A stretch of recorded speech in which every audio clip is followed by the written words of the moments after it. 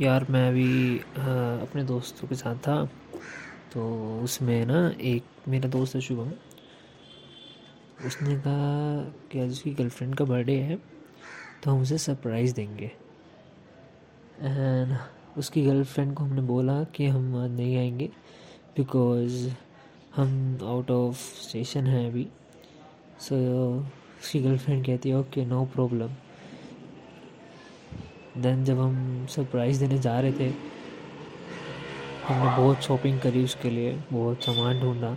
लड़कियों का सामान ढूंढते हुए तो हमें शाम तो खैर ऐसी हो गई थी, लेकिन जब सरप्राइज़ देने गए तो यार वो तो अपने दूसरे बंदे के साथ थी। सरप्राइज़ हम देने गए थे, उसने हमें सरप्राइज़ दिया, और जो हमने सरप्राइज़ दिया उससे वो सरप्राइज़ हो गई। समझ ही नहीं आ रहा कि सरप्राइज़ वो हमें दे रही थी अपने बर्थडे पे या हम उसे दे रहे थे उसके बर्थडे पे। प्लीज़ सजेस्ट यार।